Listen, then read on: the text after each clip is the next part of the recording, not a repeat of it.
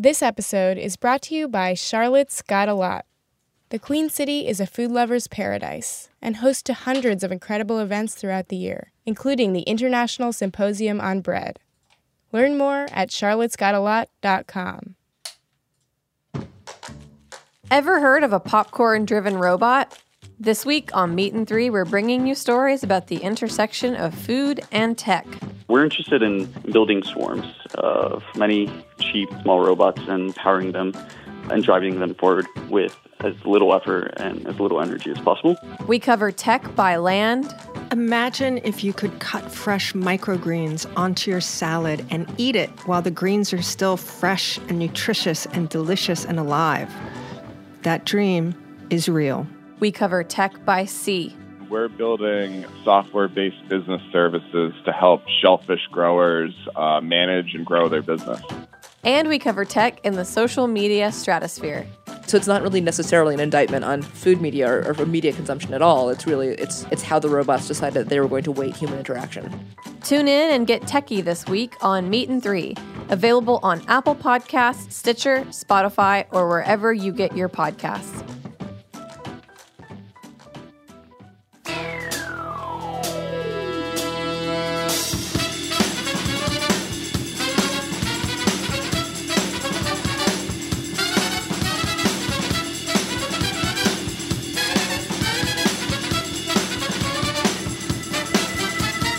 Love it, feel it, sing it, and repeat it.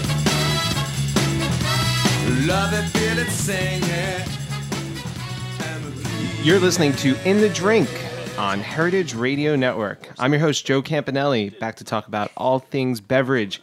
When I'm not hosting In the Drink, you can find me at Fausto, or sometimes over down at Celestine in Dumbo, but usually these days more at Fausto. Some news at Fausto, we've recently opened up for brunch at the beginning of the summer, and we started delivering on trycaviar.com. So come check us out in either of those ways. Also, thanks to John Bonet, who about a month ago or so wrote a great article about us, former guest on the show. He said we're one of the most exciting wine lists in the country. Just going to give myself a little plug there. Come say hi to me at Fausto, and thanks for listening.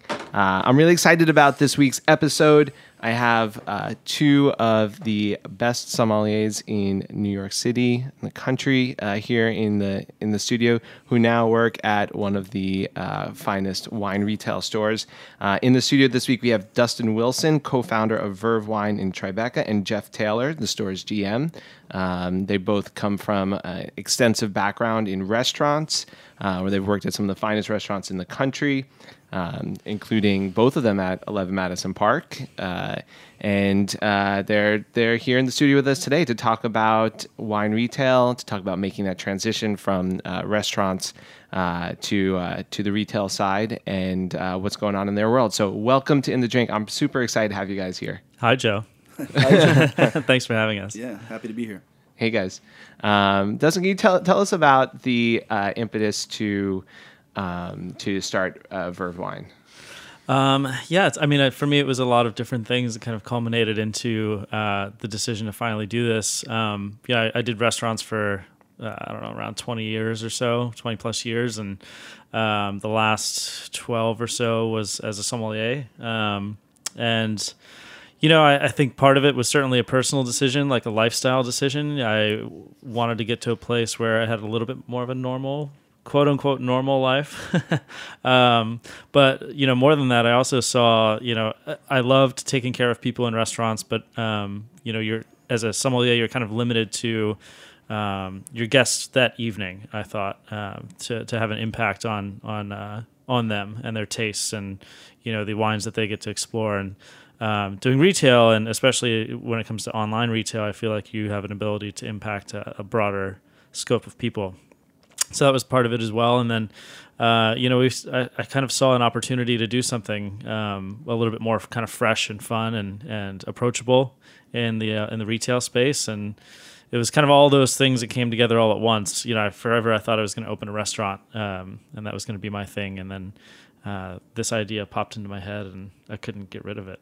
Yeah, someone told me recently that he feels like sommeliers are like athletes, like professional athletes. At some point, you kind of have to, hang the skates up and be a coach or do something that's not, or a commentator, something that's not necessarily on the field. Jeff, do you feel that way as well? Is that kind of your... Yeah, the less athletic of the two. I've been at it for a long time too on the restaurant floor. I'm a little older than Dustin, so it's been about 25 years for me. And Dustin and I had been talking about this position for probably over a year before I kind of accepted it.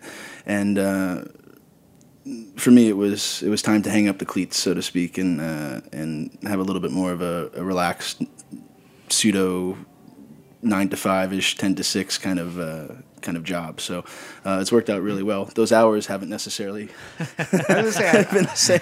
I'm there a lot. That's a farce. The retail does less hours. It does though, because there's a few times if I'm there till 9 or 10, that's one thing. I'm not there till 1 or 2 in the morning, so that's a plus.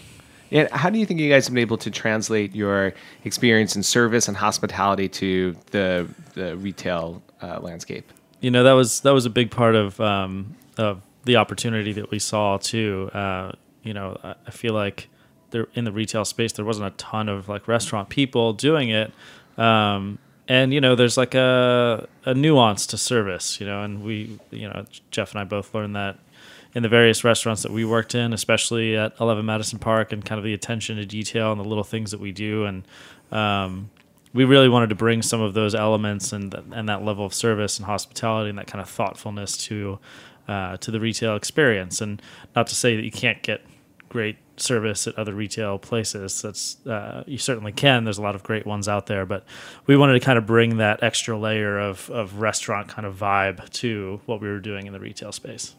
Yeah. And you guys, I know that you guys have been friends for a long time. We've seen you guys out in social circles multiple times. Did you work together at 11 Madison Park, or when did you first meet? We did. Jeff was already there when I started, actually, back in 2011. Yeah, late 2011.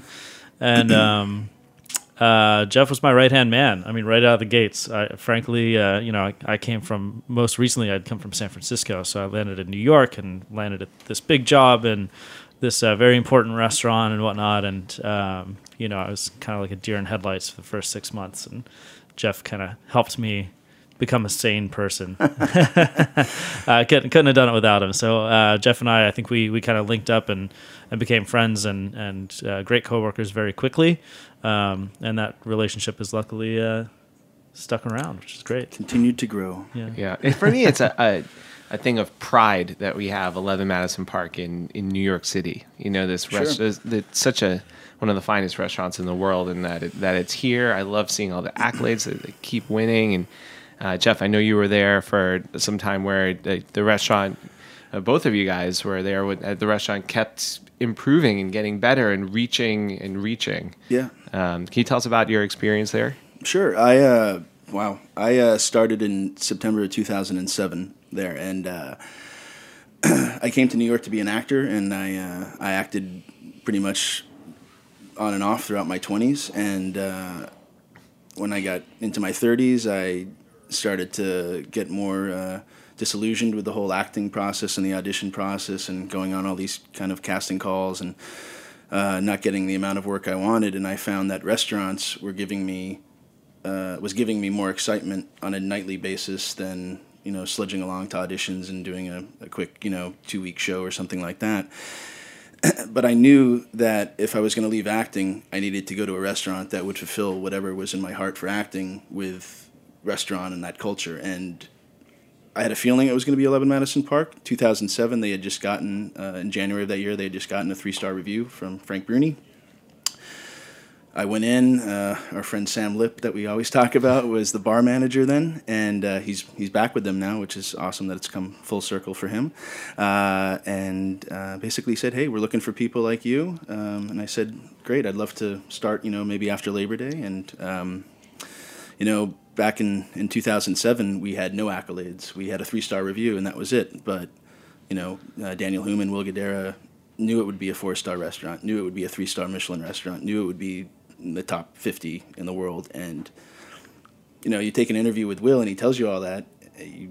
you believe it. You do. He has a wonderful way with making you believe what he says and taking you along on the journey. And it was an awesome 7-year journey for me. And after 2009, after August of 2009, when we got the 4-star New York Times review from Frank Bruni, went from 0 to 60 very quickly there, and reservations, the reservation line just ringing off the hook, and it was a really amazing. It's probably the highlight of my restaurant career to have worked there for that long. So.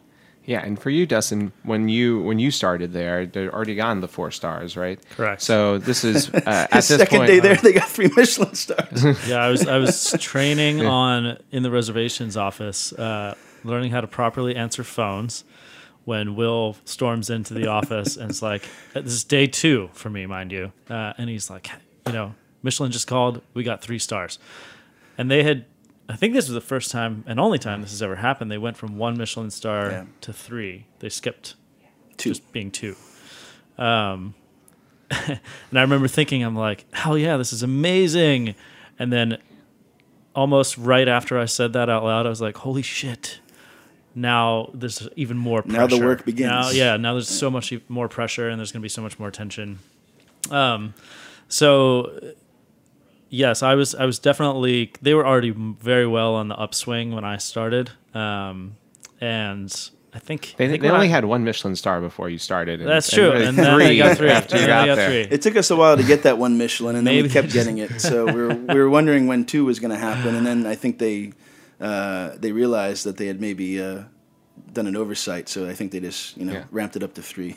They said Dustin Wilson's here now. Of course, exactly. And then they started this climb up the San Pellegrino list, and I think when I had begun, it was right at 50, I think, and then the first time we were in, it was 50, and then it went to 24, and then it went to I think 9, 5, 4, 1, and now they're back to 4. But they were only open for half the year last year, so who knows what will happen. Yeah. It was, I second Jeff. It was, for me, definitely the pinnacle of my sommelier experience, restaurant experience, and I think that was also one of those things. It's like I'm not going to go as a wine director at 11 Madison Park. You're not going to go somewhere else. I mean, like, where are you going to go? That's like the job. If you're going to be a wine director, stay there. You stay there. You've got the best job. Yeah. Exactly. So at that point, it's like, all right, well, I either stay with these guys, indefinitely and or forever, which was certainly a possibility and something that crossed my mind. Or, this is the time where you kind of quit it, at the top and go off and try to do your own thing. And that was a big part of it too. Had either of you guys worked in retail before? Previously? I lived in England when I was in high school, and I worked at the Gap. I was hired on just my accent alone. No resume, didn't have a resume. I walked into my local Gap in Richmond, England, and they said, "You're American?" I said, "Yes." They said, "You're hired." Wow. So amazing. Yeah. And never wine retail for either of you. Well, I had actually put in a few hours when I was living in Colorado, actually working at Frasca. There was a new wine shop that opened like down the road, and they needed some help. So I did some part-time work in retail then.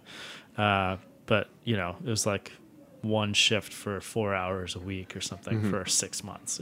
So it wasn't really, I wouldn't call it real experience. So what were some of the more surprising things that you guys have done in this transition? I know, Jeff, you joined somewhat recently, but is there anything? So I'm sure you've been speaking with Dustin for a while, and he's gotten you up to speed. But were there any big surprises switching over to the retail side? Yeah, I mean it's just a totally different business, and the way to go about kind of attracting people to it is completely different than in a restaurant setting, and what people care about, what your customers care about, is much different too. I think I walked into it thinking one thing, and then the realities hit of what people actually really care about. And so it definitely took a lot of adjustments for me mentally to kind of what I thought was going to be really important and then what ended up being really important were two very different things.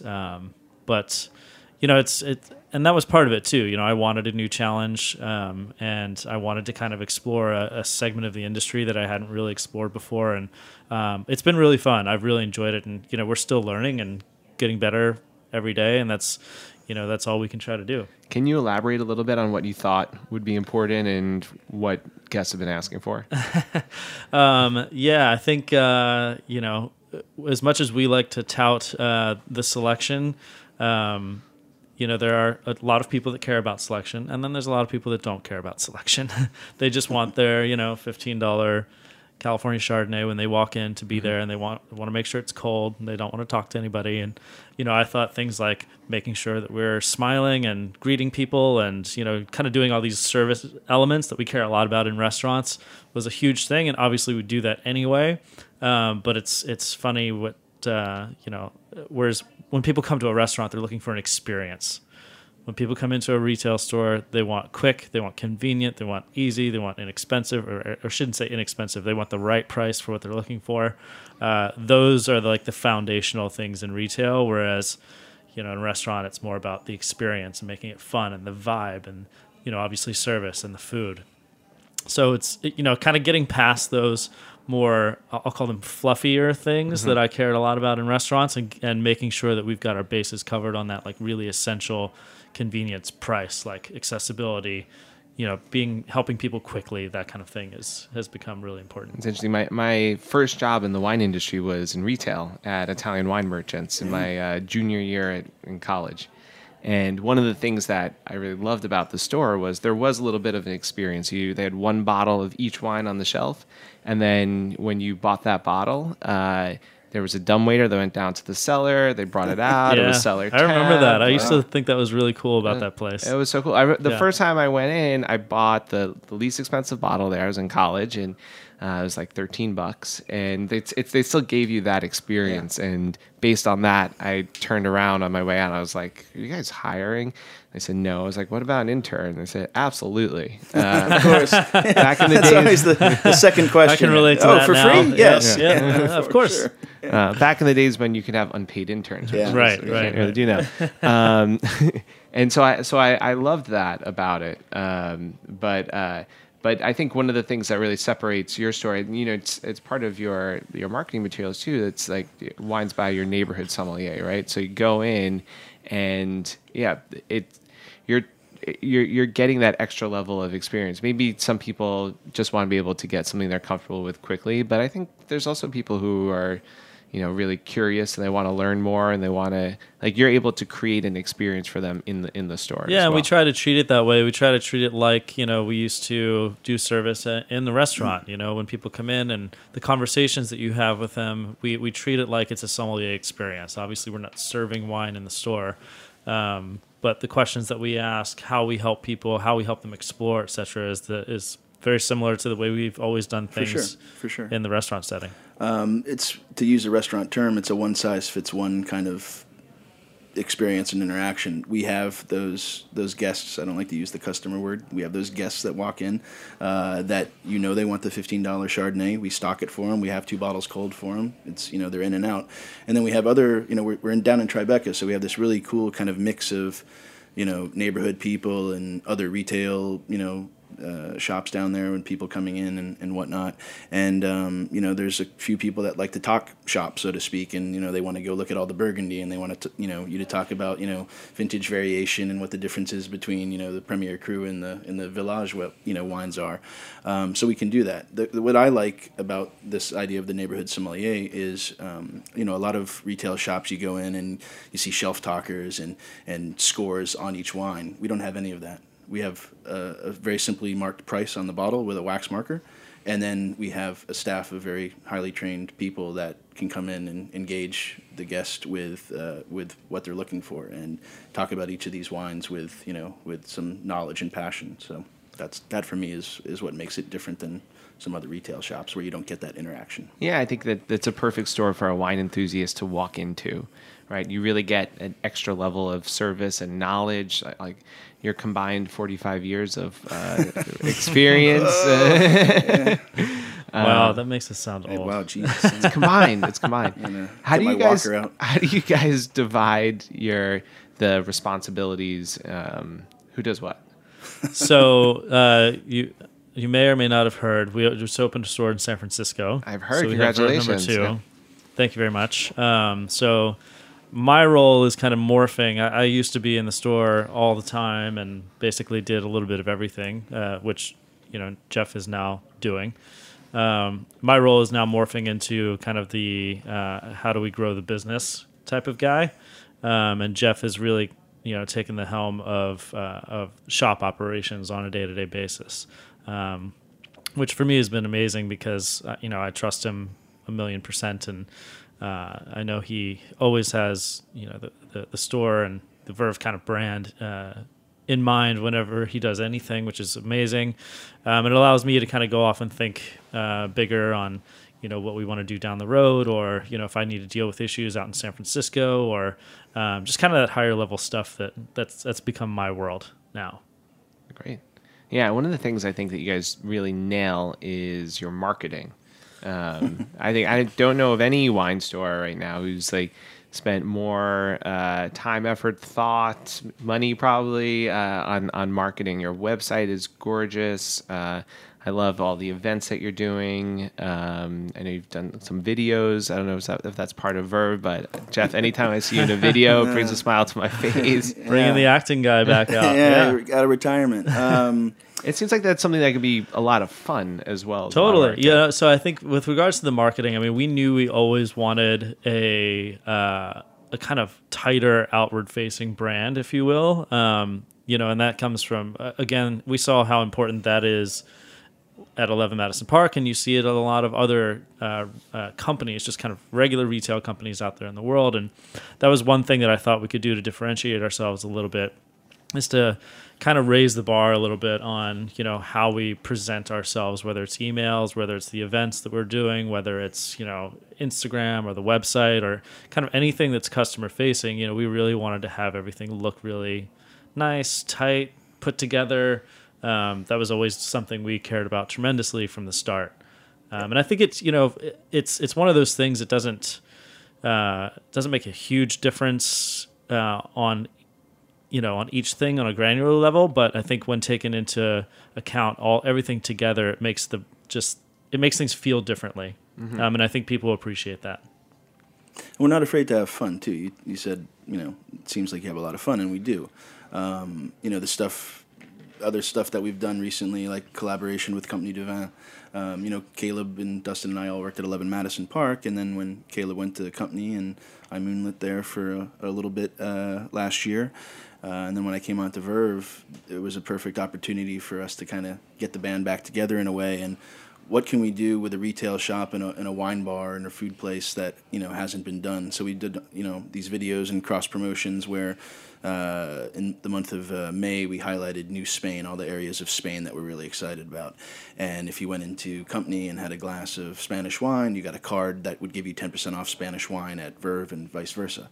And then the past 2 months we've done New Australia, a place that Dustin and I both visited, that Caleb has visited, and it's off a lot of people's radars because they think of Barossa Shiraz and Margaret River Cabernet as being the only wine out of Australia, and that's not the case. There's a lot of exciting stuff happening in Australia.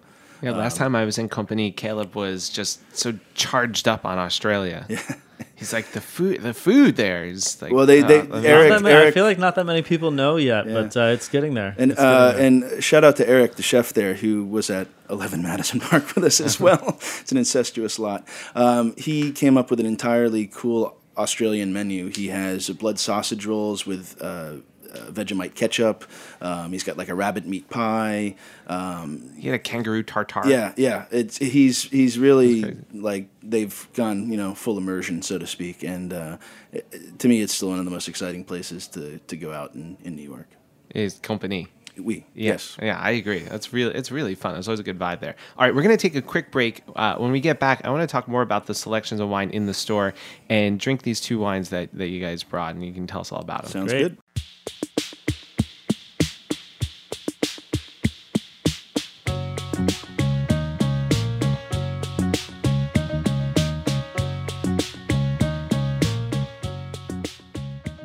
This episode is brought to you by Charlotte's Got a Lot.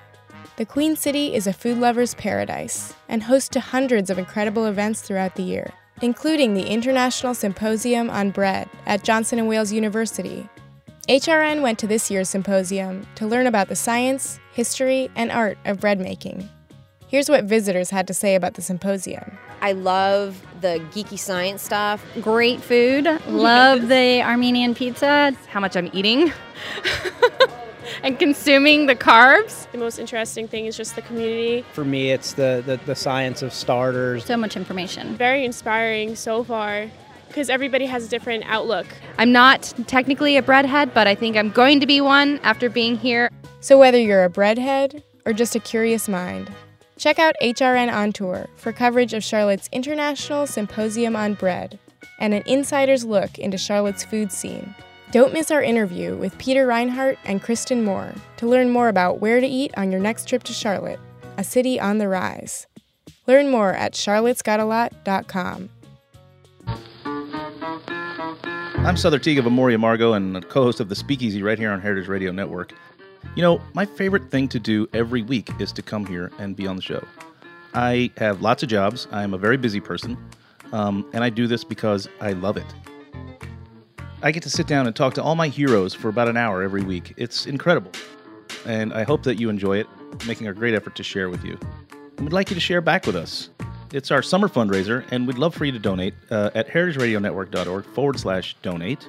You can click on the beating heart, and you can even choose shows that you'd like to donate to specifically, and you can also choose a recurring monthly gift. And for all that, we'd be greatly appreciative. Thank you so much.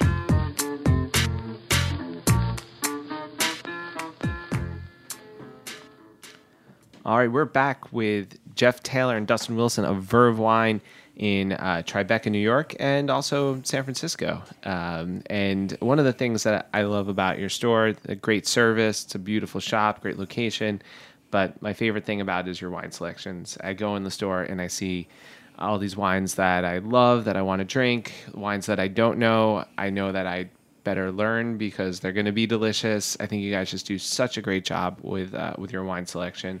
And you brought two of the wines from the store here today. We did indeed. What do you bring? Yeah.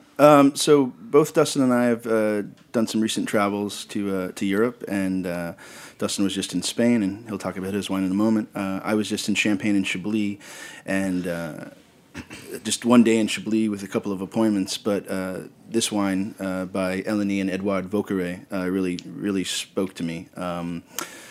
They're a young couple. Both of their names are on the label, which I love. They have two young kids that are around the winery all the time. When we went for the visit, Eleni had one of them strapped to her the entire tasting tour, which I thought was an awesome thing for 2018 to see an entire family kind of immersed into this culture. Long story short, Eleni and Edouard met in 2010 working vintage in New Zealand. Edouard's family has a larger champagne house called Vauqueret et Fils. They came back, and in, I think, 2012 and 13, Edouard's family gave him a couple of plots that they totally changed over to Lutte Raisonnée winemaking, and they have two wines. They have about a 0.3 hectare parcel in Bateau, and then they have a 3 hectare parcel called Bas de Chapelot, which is just below Monte des Tonnerres. So this is the 2016 Bas de Chapelot from Eleni and Edouard Vauqueret. Like I said, I think it's classic Chablis. When Vincent Dovesat tells you that he thinks the Vauquerets are making the most exciting Chablis in Chablis right now, you listen. You listen to that, yeah. And for me, it's very it's very affordable. The wines are great. It's extremely small production. Unfortunately, with all the frost and hail damage, it's becoming even 16, smaller. Yeah. But I just think they do things right, and they're a couple that works together, and they have two beautiful kids, and it's really awesome to see that in the wine world right now, that you have a husband and wife making wine together, and they share complete ownership and winemaking and all that. So I love this wine. Thank you for bringing it. Yeah, my first time delicious. trying it. Yeah. One of the great things about Chablis, people, I think, with the prices of Burgundy getting higher and higher, finding a wine like this that's really expressive and that is actually affordable, I think that goes against that common idea. People think that Burgundy is so expensive or you have to spend a lot of money. Sure. Totally. Yeah. I mean, I think that's what's, for me, most exciting about wines like this is It's the name doesn't have a ton of recognition, at least not yet, but the quality is certainly there, and the people behind it as well are just fantastic. But I just told you a story about them that I could tell the guests when they walk in. Oh, and, yeah. If Vincent Dovesat says it's good, I don't need a shelf talker to tell me that. I just told you that. So yeah, that's the stuff that I like to. Yeah, and you can you can still be blown away by these wines that are not crazy expensive, and that's what I like a lot. And it shows you how important, there's so many high quality wines available in New York, especially San Francisco too. That knowing that there's good people behind it, I think makes it taste a little better. Totally, and one thing I would say that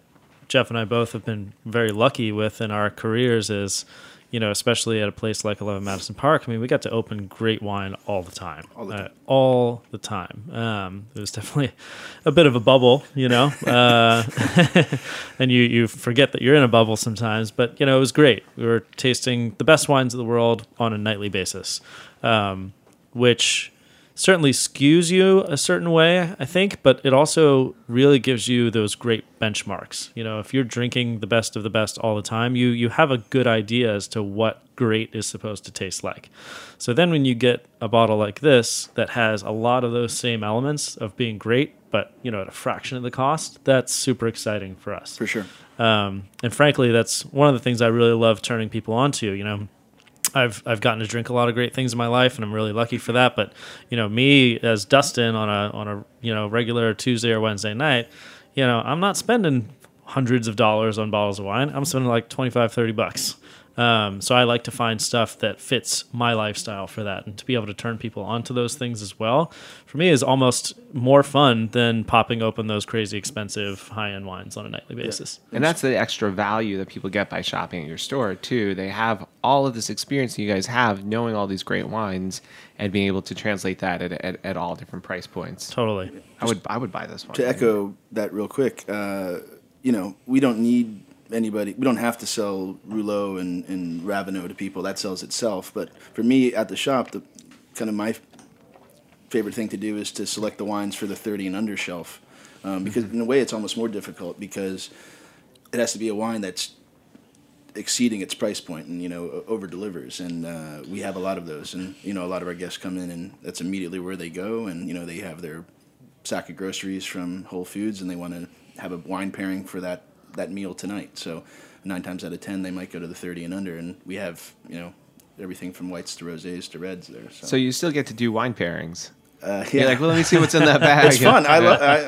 It's for me. I'm like a kid in a candy shop. I don't have to worry about a chef, running late on an entree or something like that. I don't have to worry about, timing the delivery of the wine with the food. I just need to know what the food is, and then I give you the tools to enjoy. I gave you the last condiment, so to speak, to enjoy your dinner. Or turning the table. Ugh. Yeah, exactly. That's the worst feeling in the restaurant. You're like, exactly. you got people waiting. Yeah. All right, Dustin, what did you bring here? So as Jeff mentioned, we've both been doing some travels. A couple weeks ago, I was in Spain, and it was really the first time. I've been to Spain a few times, but this was the first real heavy wine trip that I've done in Spain, and big focus on Galicia. So spent most of my time there, which I think there's some really exciting things going on. I think Spanish wine is, for me, I think one of the more exciting places in the world right now. There are certainly the classic areas of Ribera del Duero and Rioja and Sherry and things like that. But I think where I'm seeing the most excitement is both in Galicia and also up in Catalonia. Canary Islands, too. And Canary Islands, too. And there's a couple of, I think, important importers that are really changing the game for Spain and bringing in a lot of these kind of smaller winemakers that are making things I wouldn't say in a modern style in the sense of flashy, but in that kind of more terroir specific approach and hands-off winemaking, and a little bit more natural and sustainable in their farming techniques and the way that they make their wines, and also trying to tell the story of a sense of place. And for me, those are the kind of wines that I love, and you're starting to see more and more of those coming into the U.S. from Spain now because of these guys. So it was a great visit to Spain, and of all the places that we visited, this was, for me, the most impactful. So this wine comes from a place called Ribero, not Ribera Sacra, but just Ribero. And this is from a gentleman named Luis Rodriguez Vasquez, who, if you talk to anybody in this region, he's like the OG. He's the guy. He's the one that's done the most for this particular appellation, and he's also the most respected guy there. And for me, I think these were some of the most dynamic wines of the entire visit to Spain. So what I like about him is Ribera as a region, it's fairly small, but it's actually very old. There's old cellars there that go back to like the 12 and 1300s that are now kind of buried off in the woods, because this place actually used to have a lot more vineyard land than it currently does. It's reduced in size. So a lot of these old spots where people used to make wine is now just wooded areas. And one of the guys that we visited actually took us into the woods, and we spent about an hour climbing through the woods and visiting some of these old cellars. And it was pretty impressive to see there's like old presses and everything back there, built back in the 1300s, just completely abandoned. Wow. Really cool. And what I also like about this area is the few producers that are like this guy. They're focusing on indigenous grape varieties that were always planted in this particular area. So this one in particular is made from a blend of Broncelao, Caño, and something else that now I'm forgetting. It's on the back label. Anyway, Ferrol. That's what it is. Wow. I think you'd be excused to not remember those. Those are not common grapes. They're not super common. A lot of people think of like red wine from Galicia, and they immediately think Mencia, which is certainly, kind of the hot item right now.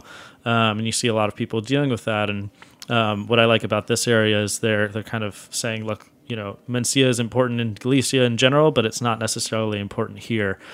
These are the more important grape varieties for this place, and they have the most history, and they're indigenous to this area. And so that's all he focuses on for his red. And this is the Tornes das Pasas Escolma. So Escolma means selection. So this is a wine that sees extra aging. And this is like the top expression of his red wine. And for me, it kind of drinks like like a Rhone wine to a certain extent, but certainly has this like little more Mediterranean feel to it. It's like darker fruited, it's lush, it's got great texture to it, but spicy aromatics, very floral at the same time. Just really interesting stuff. At the same time, very food friendly. Yeah, I think it's just really, really cool. I love this wine too. I love how ripe the aromatics are, but how light it is in terms of the alcohol and the body. It's those wines that have that sort of tension and the juxtaposition of two sort of opposite things, I think, tend to be pretty interesting. And certainly I love all these cool old indigenous grapes. Is that one of the main things that's going on in Spain that excites you about the wines of Spain, the sort of discovery of old grapes, or what makes you so excited about these? Yeah, part of it's that, but I think more so it's kind of the philosophy that some of these winemakers are taking now, and these what were once not backwater regions, but certainly regions that people weren't paying as much attention to. Places like Ribera Sacra or Ribeiro. We visited this amazing place right outside of Madrid called Sierra de Gredos, which is where the Commando G wines are made, and Cuatro Monos. And it's more the philosophy that they're taking with regard to how they farm their land and how they take care of their land. And there's this huge movement towards organic or biodynamic, or at least like sustainable farming, paying attention to local, historical, important grape varieties. And then in the winery, of course, the same story as what's happening elsewhere is more hands-off winemaking, less use of new oak, not trying to make the wines really flashy, no additives, lower sulfur, food-friendly, just that kind of mentality going into the winemaking just makes it really interesting. So when you have that philosophy paired with these interesting new grapes from these regions that seem to be emerging, for me, that's really exciting. And it seems like one of the themes that you guys keep going back to is wines that are handmade, that are made with some sort of reverence towards nature as well, like taking care of the planet. Totally. I mean, for me, it's like great wine should tell a story. It should tell a story of a sense of place and time, right? You should be able to smell and taste the wine and be, somewhat transported. And it should taste good too. But, for me, if I can't kind of get a sense of place out of the wine, it just doesn't seem as interesting. There's plenty of delicious things out there, but I love when you have this. It kind of tells a very unique story. Yeah, I like that too. Do you guys have any feelings on natural wines that sort of would self-identify themselves in that sort of way? This is my 2-sentence answer. I like good wine. If it happens to be natural, A+. Yeah, I think that's kind of the current, or where I think a lot of people are going with natural wine. And I love the philosophy of natural wine.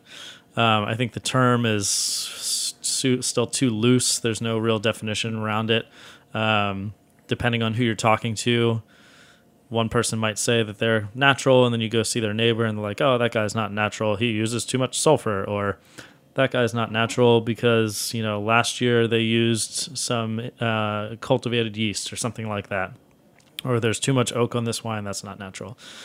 Anyway, so I think that the word natural is a little bit too far-flung, but I love the philosophy of it, which is, let the wine become what it wants to become and leave it alone and don't mess with it too much. So I love that, but I also, to Jeff's point, the wine should not have faults.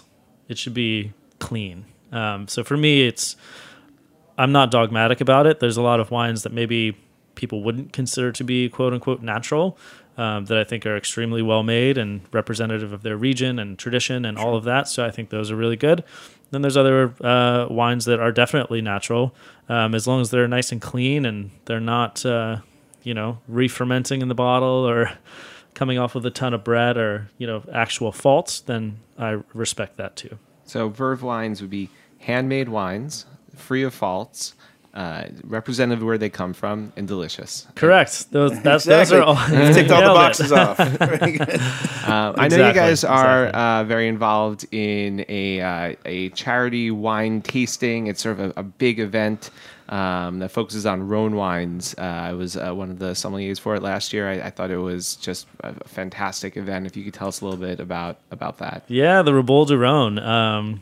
That was something that myself and Thomas Pastuszek of the Nomad Hotel, the wine director of the Nomad, we started up last year. And that was a culmination of, actually, he and I took a trip to the Rhone. This is several years ago now, and we were barrel tasting the 2015s with Andre Perret. And, he kind of gave us some crap. He's like, "Hey, you Americans, you have a festival for Burgundy, you have a festival for Champagne, you have a festival for Riesling, you have a festival for Loire wines, natural wines. It's like, why not for something for the Rhone?" And Thomas and I looked at each other and we're like, well, shit, might as well do it then. Anyhow, so the first event was last year, and we're doing it again this year, this November 15th through the 18th, and it's pretty exciting. We get a bunch of cool, amazing producers coming over from the Northern Rhone, specifically just the north, and all the proceeds from the entire weekend, all the dinners, the tastings, etc., all those proceeds go to a fantastic charity that we care a lot about called No Kid Hungry, which helps to not only feed children who are underprivileged, but also to create programs for even more children to have access to food in the mornings and in the afternoons that might not otherwise get it. So we think it's a great charity, and we wanted to be able to use our platform as sommeliers and have the influence that we have to be able to create something that not only is exciting for the wine community but also gives back to the larger community. Yeah, I think that sommeliers in general, and a lot of my friends who are sommeliers, want to be able to do more charity work, be able to give back. And so it's great that you guys have been able to figure out how to use our natural inherent skills and use them for good. Totally. And Jeff was a huge part of last year. We had a couple of kind of head sommeliers, if you will, and Jeff was one of those guys. And I was the glass master. Yeah, he was the glass master. You brought all the Zaltos. I don't know if he liked his position, so to speak, but it was a very important, nerve-wracking experience in my life, being responsible for thousands of glasses. Thousands. How many Zaltos were broken last year? 16. Wow. And that was because we lost one pack of 6 to the wind when we were trying to transfer it. I think everybody to a man broke one while they were polishing, but 16 out of 800 or whatever it was not bad. It's the only wine tasting with Zaltos. It makes a difference. That should be the slogan. The only charity wine tasting. Charity wine tasting with Zaltos. Yeah, that makes a difference. That does make a difference. It's good. And you guys are planning for it already. It's coming up. Yeah. We're actually in heavy conversation about it right now. Just trying to get the details going. We made the announcement that it's happening again, the 15th through the 18th. So now just trying to nail down a lot of the details. The tickets will be going up for sale very soon with all of the, you'll be able to see all the different events and dinners and things like that we're putting on. And we're pretty excited about it. And I think the producers, I was just out in the Rhone last week. Well, I think it was last week. A couple of weeks ago. And the reason we were there is actually part of the weekend of events is an auction, and one of the auction items from last year was a trip with Thomas and Dustin to the Northern Rhone to visit a bunch of producers. And so last week or whenever that was, Thomas and I took out the folks that won last year. Wow! And took them around, and we visited Chauve, and we visited Jamais and Gonon and Andre Perret, of course, and Monier Perol and several others, and really phenomenal trip. And I think one of the things that brings me the most gratification out of the whole thing, and obviously besides the charitable component, is the response that we got from the producers. I mean, they were super excited and really happy. And for a number of them last year, this was not only their first wine event like this, but this was their first visit to the U.S. Mm-hmm. So they were just thrilled, and to see them kind of light up and with excitement for me was really cool. That's awesome. And Jeff, anything coming up at the store that you want to tell us about? Yeah, the store here in New York tonight. In fact, from 5:30 to 8:30, we have as the sun starts to shine again, we have late summer sippers and patio pounders. We'll be pouring about 12 different selections, crisp whites, awesome rosés, and some crushable reds that you can have a little chill on for this kind of warm weather we're still having. And then tomorrow, our good friend Patrick Cappiello and his company Renegade, we're doing a kind of a mini portfolio tasting of his wines, about 15 of his wines, including Jolie Lade and Michael Cruz, Pax, 40 ounce, and a bunch of others. But most importantly, going back to charity, and unfortunately it's upon us again, the wildfires in California. So 15% of the total sales from his wines that night will go to wildfire relief. So. And the tasting is a paid tasting, or it's a free tasting. It's from 6 to 8. All the wine is regular priced, and as I said, that 15% will go to the wildfire relief. So it's a good cause. He's got awesome wines, so come see us tonight or tomorrow. All right. I definitely, guys, if you're around tomorrow, I'd really recommend it. Patrick, if you haven't met him, is just a fantastic guy. I love his wines, and definitely worth going by the store. Dustin, Jeff, thank you so much. It's been such a pleasure having you on. Man, thanks for having us on. Really appreciate it.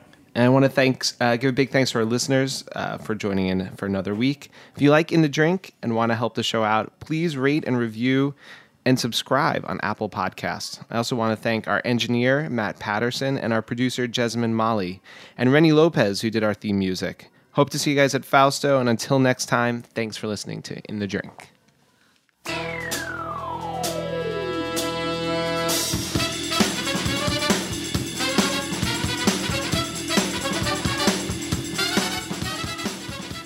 Thanks for listening to Heritage Radio Network, food radio supported by you. For our freshest content and to hear about exclusive events, subscribe to our newsletter. Enter your email at the bottom of our website, heritageradionetwork.org. Connect with us on Facebook, Instagram, and Twitter at heritage_radio. Heritage Radio Network is a nonprofit organization driving conversations to make the world a better, fairer, more delicious place. And we couldn't do it without support from listeners like you. Want to be a part of the food world's most innovative community? Rate the shows you like, tell your friends, and please join our community by becoming a member. Just click on the beating heart at the top right of our homepage. Thanks for listening.